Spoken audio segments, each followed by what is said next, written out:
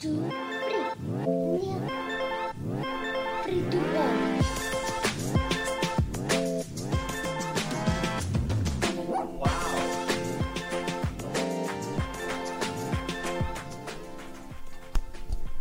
Hello? There we go. There we go. You know what? The XLR cord wasn't plugged into the mic. Tyler, how does that make you feel that we missed the absolute most basic aspect of preparing for a radio show? I thought I was so prepared for this morning. I felt ready. I felt good about everything. Well, you know what I did is before I left yesterday, I unplugged the XLR cord. Sure. Just, I don't know, like I was kind of like, I was prepping the studio, I was moving mics around because we had some people in the studio. Sure. And I was like, I don't know, I'm just going to unplug the XLR cords. And look what it did. It bit me in the butt. Well, you know, I went in and plugged the other end into the board like it belongs, and I plugged my microphone in and plugged it into the board. I just missed one very crucial step. You sabotaged me on purpose. Happy Wednesday, everybody. Hello.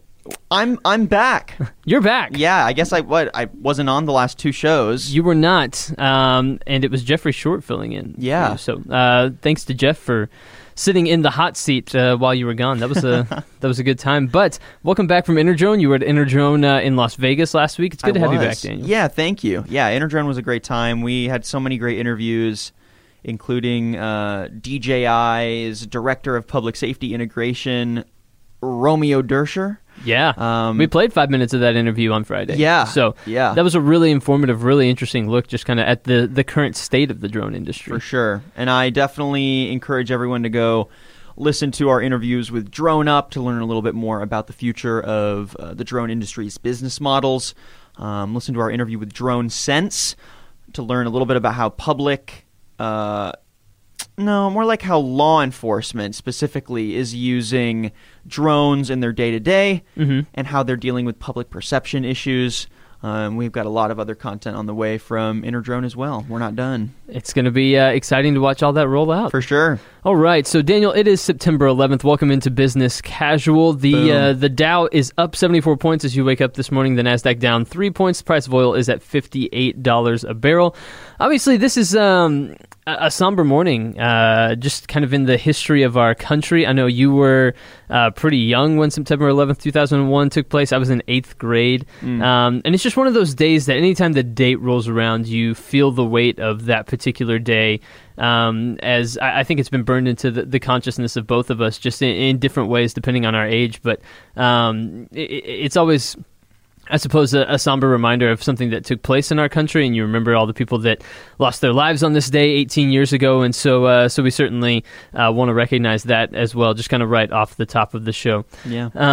All right, coming up on the show today, we do have Sergio Avedian, and he is the senior contributor for the Rideshare Guy. We have some news coming out of California, Daniel, some legislation that you've really been following and tracking that could have huge ramifications for Uber and Lyft out west. Yeah, and we got some news on a vote, so I'm gonna tease that here. I'm not gonna say if it was yes or no yet. You might already know, but we will talk about that here in a little bit. That's gonna be really solid. We've actually got another story out of California about their solar energy that we're going to be chatting as well. So it's a California heavy show. It is a California heavy show. And right now we want to talk about some new tech that McDonald's has acquired. Daniel, let's hit it. I love McDonald's. I love everything about it, honestly. No, I'm just kidding. No, but okay, so McDonald's has been one of those companies that over the years has kind of stuck to its business model. It sticks to what it does. The Big Mac has been around forever, but McDonald's has acquired an AI company to help automate the drive-through process, and it's the third tech deal that they've made this year. So after a long time of not making any acquisitions, any mergers, almost 20 years, I believe, McDonald's has agreed to acquire Apprente, which uses artificial intelligence to understand speech to help automate that drive-through process. Now, it's estimated that McDonald's does 70% of their business through the drive-through, and so looking to automate this process certainly seems to be interesting. So technology can also be used not just in drive-thrus, but also be used in self-order kiosks and the mobile app. So I ask you, what do you make of this deal? Well, I mean, it's pretty interesting to see that McDonald's is putting such a focused emphasis on technology all of a sudden. And I think it makes sense. I think when we look at where the fast food industry is going and how how automation and general convenience for the consumer has already made its way to the kiosks that you use when you order, and kind of how that has refocused the human element of fast food service.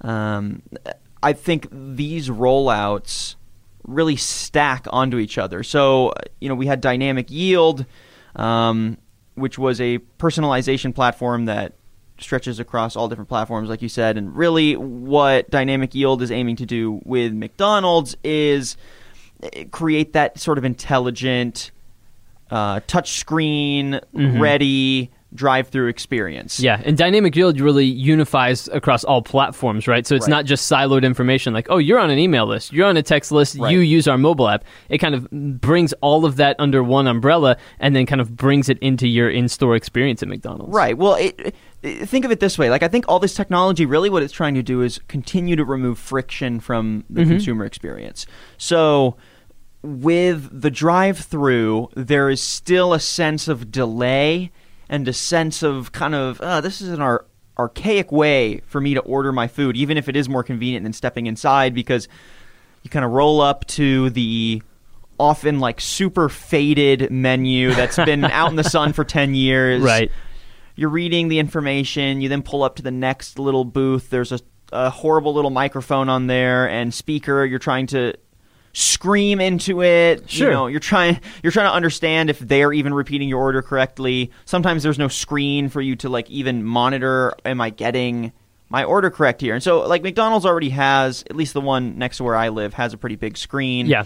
And it's pretty straightforward like what it is you're going to order. But a lot of this technology, I talked about this on a podcast with Acrelec. They're a digital signage and Pro AV company.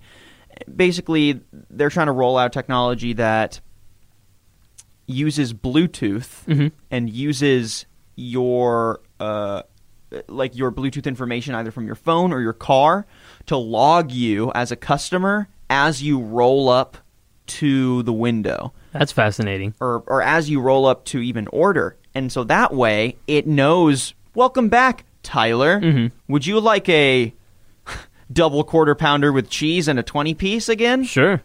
Well, you see this where everybody is trying on some level to kind of personalize that experience and make it memorable, make it good, make you have, I think, fond thoughts about that particular place so that you're more likely to show loyalty to them as opposed to going back somewhere else. Like the Chick-fil-A app does a great job of rewarding you for buying lots of Chick-fil-A. And we have a Chick-fil-A here in the building, but it's kind of down, not so much in the building, down kind of in the tunnels underneath the building that kind of connects a couple of different buildings here in downtown Dallas.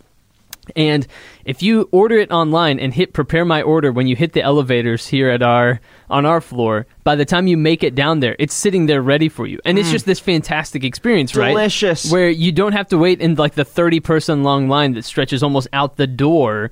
You can just walk up, grab it, and walk away, and everyone looks at you in awe, right? And it remembers the orders that I've ordered recently, so I can just go hit reorder that. Yep, I'm done. So it takes all of 30 seconds. All I have to do is get down there. And so I think that having those types of positive experiences creates repeat business, creates positive, fondness, I guess, in the brain that creates loyal customers. Right. Well, yeah, and that is another example of removing the friction from the ordering process. But I think even in the drive-through, I think this technology is going to elevate that even further because in the example you gave, there is still the general barrier of downloading an app. Sure. And I have read some research on it, and I can't remember it off the top of my head, but it's basically that like consumers are downloading an average of like 0 new apps every year or something. Like people just don't really like the barrier of having to download an app, learn the app, and utilize it, even if it's literally 100% more convenient than what you're already doing. Yeah, I got to type in my password. I got to go confirm and say, yes, I do want to join the rewards program. Yeah, exactly. And so this technology, it's obviously a totally different thing, but drive-through focused tech, I think the experience is already meant to be the most frictionless aspect of fast food service. So why not continue to make it more frictionless? Why not make it an experience that feels personalized, that feels like it remembers your order, feels like it can quickly show you information that's relevant to the time of day. Yeah. To that general area. It's I think a step in the right direction, and it's cool to see McDonald's set this this tech and kind of business model precedent, honestly. Yeah, I think you're absolutely right. Another aspect of things that we're keeping an eye on is Shopify. Now, Shopify is an e-commerce platform. They describe themselves as they offer online retailers a suite of services including payments, marketing, shipping, and customer engagement tools to simplify the process of running an online store for small business. And so that's kind of what Shopify does. They're run out of Canada. Well, in June, they unveiled the Shopify Fulfillment Network, which gives merchants cheaper shipping, warehousing, and packaging services. So this is kind of an Amazon competition almost play. Well, to kind of further that idea, the company announced an agreement to acquire 6 River Systems, which is a provider of warehouse fulfillment solutions and automation robots for about $450 million. $450 million. It's a lot of money. Yes. So Shopify may be competing with Amazon a little bit here when it comes to that fulfillment aspect of things. We've seen Walmart and other retailers try to dive into this space, but Shopify really was born out of the same, I guess, world that Amazon grew out of, just starting in that e-commerce space and working with small businesses. Can Shopify kind of become at least an alternative for small businesses if you don't want to sell on Amazon? That Shopify really gives you some backing that you need to actually carve out a space for yourself in this retail landscape? I mean, yeah, I feel like the concerns we always hear about Amazon, I think, are best contextualized when they're brought from the perspective of the small business owner. Yeah.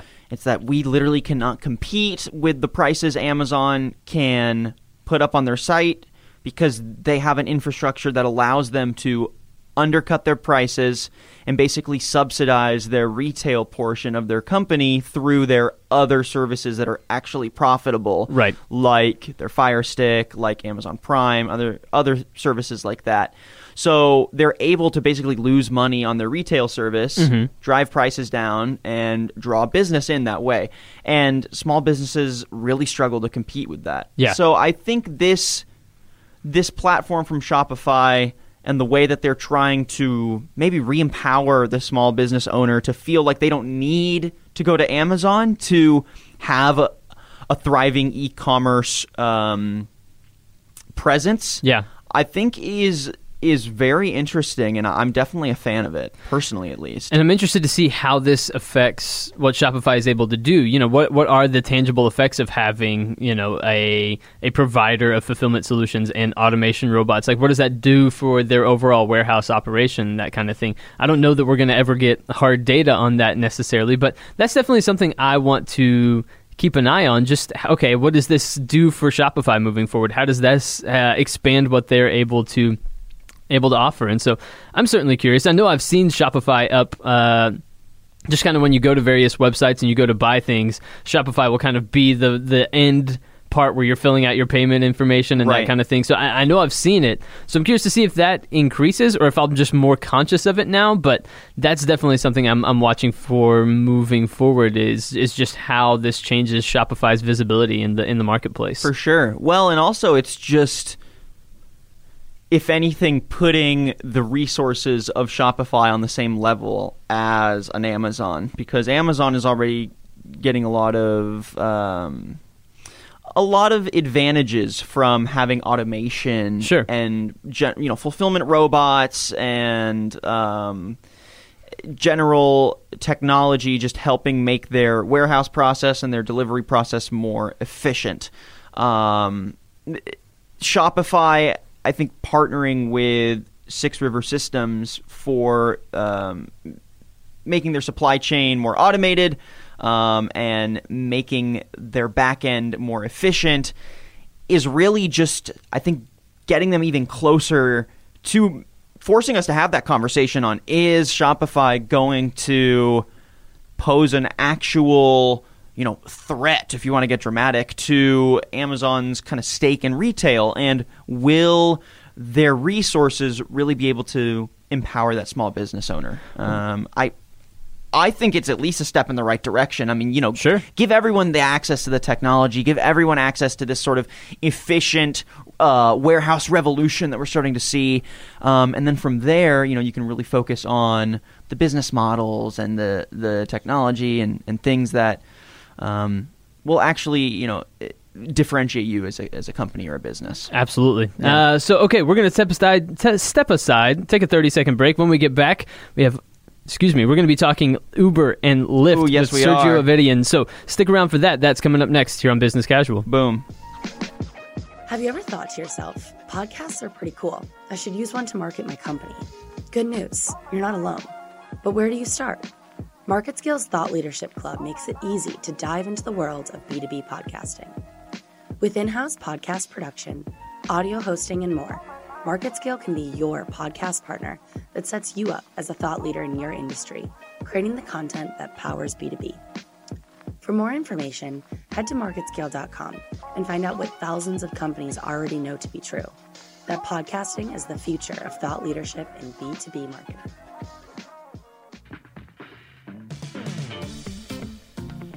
Alrighty, so we have to cover some of the biggest news to hit the gig economy in a while. So if you haven't been following along, California has been debating AB5, which is a bill that will essentially uproot Uber and Lyft's business model by requiring drivers to be classified instead of independent contractors as full-time employees. And this could have a ripple effect on the rest of the gig economy as well. Uber and Lyft have fought back hard on the bill, claiming it would get rid of the flexibility that makes their platform so popular for gig workers. They've invested millions of dollars into a ballot measure to oppose AB5. And AB5 finally went to a vote. It went before the California Senate, and they voted yes. AB5 has officially passed. Now it has to go to the Assembly to approve some amendments that were added to AB5, and then it has to hit Governor Newsom's desk. He just recently released an op-ed basically in complete support of the measure, so I think if it gets to Newsom, it's probably going to get signed, and I think we are going to see AB5 become law starting January 1st, 2020. So let's talk about the effects of that then. Yeah, and we're going to be chatting about it right now with Sergio Avedian. We're bringing him back. He's the senior contributor for The Rideshare Guy. We had him on recently to talk a little bit about Uber's expansion in Dallas, but we couldn't get enough of him. He's back chatting about AB5. Sergio, great to have you on. How you doing? Good. How are you? Good morning. Wonderful. Yeah. Great to have you on again. So, Sergio, this news came in relatively late last night. What do you think of the verdict?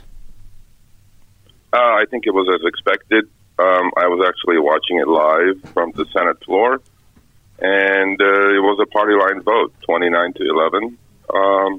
It's pretty much as expected, as you correctly said. It's going to go back to the Assembly, which all expectations are that it's going to pass there, and then back to Governor Newsom for his signature, which has to be done by this Friday. But over the past couple of weeks, he has announced that he is in support of AB5. Previously, he had stayed on the sidelines. So I think it's going to pass. And what do you think worked to kind of help put this in the public eye and get the state to rally behind it?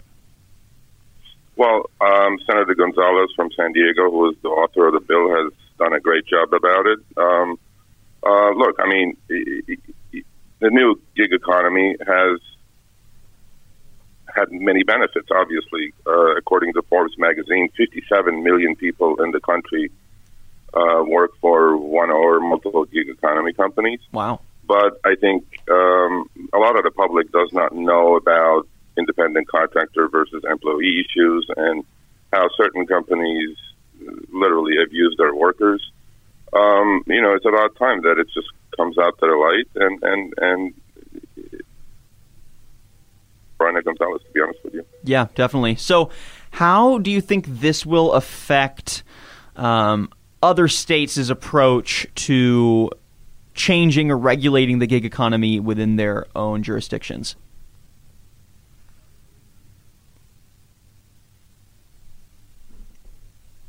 Oh, hey there, Sergio. I think we may have lost you here on the line. All right, is he still connected there, Tyler? We may have lost him. I'll try to get him back. Okay. Well, while we try to reconnect him here, yeah, I mean, this news is pretty interesting. I mean, the main reason why it's appealing to me, or why it definitely caught my interest to start, is because I really think, you saw the pressure put on these companies. They responded with a lot of, no, we cannot do this. This cannot happen. It's going to destroy our business model. And yet it still passed. And it seems to be a step in the right direction for the workers in the gig economy. Now, I'm just really interested to see how this is actually going to affect the business models themselves, how this is going to change Uber and Lyft moving forward. They've proposed the idea of even introducing a new kind of worker that basically is kind of in between an independent contractor and an employee. Sergio, looks like we've got you back on the line. Sorry about that. So, Sergio, again, wanted to field this question your way. How do you think states are going to approach regulating the gig economy moving forward within their own states? Well, California being obviously one of the largest states with a massive gig economy employee population, I think a lot of states will follow. But after yesterday's vote, last night's late vote, I tweeted as "Let the games begin," because passing the bill is one thing, putting it into action is going to be something completely different. As you correctly stated, Uber, Lyft, and DoorDash have announced $30 million individual budgets to take this to the public as a referendum. I think it's going to be a fight. I mean, I don't think anybody is going to lay down, although $90 million is chump change compared to what kind of market valuation these companies are trying to protect. It's kind of a hedge against this. I'm not sure if it's going to really work out. This kind of thing happened in Austin actually a few years ago when the city of Austin required that all their drivers, all the rideshare drivers, get fingerprinted and go through tougher background checks. Literally, Uber and Lyft picked up and left. But then they were able to pass their own laws and then come back stronger, and now Ride Austin is practically out of business. Look, it's going to be a fight. Nobody's going to lay down on this. However, passing a revolutionary law like this it could be a turning point. Now, right before this, I'm not sure if you guys are aware or not, Uber offered some last-minute solutions to this. They offered a $21 minimum wage. However, most people missed the small print, which was $21 per booked hour. And with utilization rates running about 50-55% per driver, that ended up being about $13, $14 an hour gross, plus some benefits, which they did not specify. So it's going to be a fight. It's going to be a long-term action. But I'm pretty sure Uber and Lyft have to come to their senses and start paying their drivers what they deserve. But we'll see. We'll have to see. And then last question on this, do you think this could ripple out beyond Uber and Lyft? Do you think this is going to have any sort of tangible effect on the way the gig economy operates in general? I definitely think it will. But look, Uber and Lyft employ, or whatever you want to call it these days now, close to 2.5 million drivers in the U.S. alone, and think globally. But let's just think the short term. New York, without having a law like AB5, through their TLC commission, Taxi Limousine Commission, has passed caps on new drivers, a minimum wage law. So the major states are doing this, and obviously Uber and Lyft have the most amount of gig workers, and it definitely will ripple down to other gig economy jobs. All right, Sergio Avedian, thank you so much for joining us on Business Casual this morning. We'll definitely have you back on for more updates on AB5. Thank you. Thank you so much. That's really interesting. I'm curious to see what the ramifications of all of this is going to end up being. Especially, I loved that last question that you asked, just about, what happens when this spirals out? There's no way this stays just isolated to California, right? No. I mean, no, definitely not. This is basically setting a precedent, I think. I think it's going to honestly transform the gig economy, and if Uber and Lyft, like, quote-unquote, lose this fight, and California really does move forward with making Uber and Lyft operate within a more conventional business model. Yeah. I think it's going to show other states that this is the standard now. And I think for the workers, if they can keep the flexibility of these positions and kind of keep what's intrinsically exciting about it, I think it's just going to be a win for the workers and probably will encourage more people to want to drive for Uber and Lyft. On the other hand, though, these are already companies that aren't profitable. Right. Yeah. And no, like not profitable at all. Yeah, in fact, losing money. So, on the other hand, can Uber and Lyft actually survive this? There's no way they can in the state of California without passing along more cost to the consumer, right? Right. So, well, I mean, that's one of the big complaints, for sure, is that it might pass it off to the consumer. So then you have to ask the question, should it even exist? And then at that point, like, will another company roll around that will play on this changed business model to make it, to basically bring an Uber or a Lyft to market that can find profitability within this different business model? Yeah, how good-natured are the people of the world, I suppose? Like, are you willing to pay more while acknowledging that more of that money is going to a driver? Does that make you feel better about it? Or in the end, do you just want to be able to get from the bar back home safely on a Friday night, and I don't know. You just want to do it for as little money as possible. Yeah, man. So, you're getting into the psychology of consumer habits here. I like it. Speaking of consumer habits, Daniel, one of the biggest consumer habits is following the announcements from Apple about the latest iPhone technology. True. And we had big announcements yesterday as iPhone 11 was announced. There were 3 different, I believe, variations of that to go along with it. Some of the big stories to come out of it were that Apple says that the new glass on the front and back of the iPhone 11 is the strongest glass ever to be used on a smartphone. So hopefully that doesn't. That means fewer cracks when people drop their iPhone, I suppose. Have you ever had a super cracked up iPhone because you dropped it a bunch and that sort of thing? So I had an iPhone 4S. That one never really got a crack. It might have maybe the corner chipped a little bit. That just got slow. And it was time to upgrade. So then I got a 6S, and I had a 6S for about 2 years, and I would drop it all the time, and yet it always survived. I was like, wow, I am like the oddity here. Everyone always has destroyed phones. Something about what I'm doing, I'm just as careless, but, and yet, my phone is still fine. And then I went to a wedding. I was getting out of a car in Austin, Texas. Oh, no. And my phone dropped 3 feet max. Yeah. Very small, and it was a light little...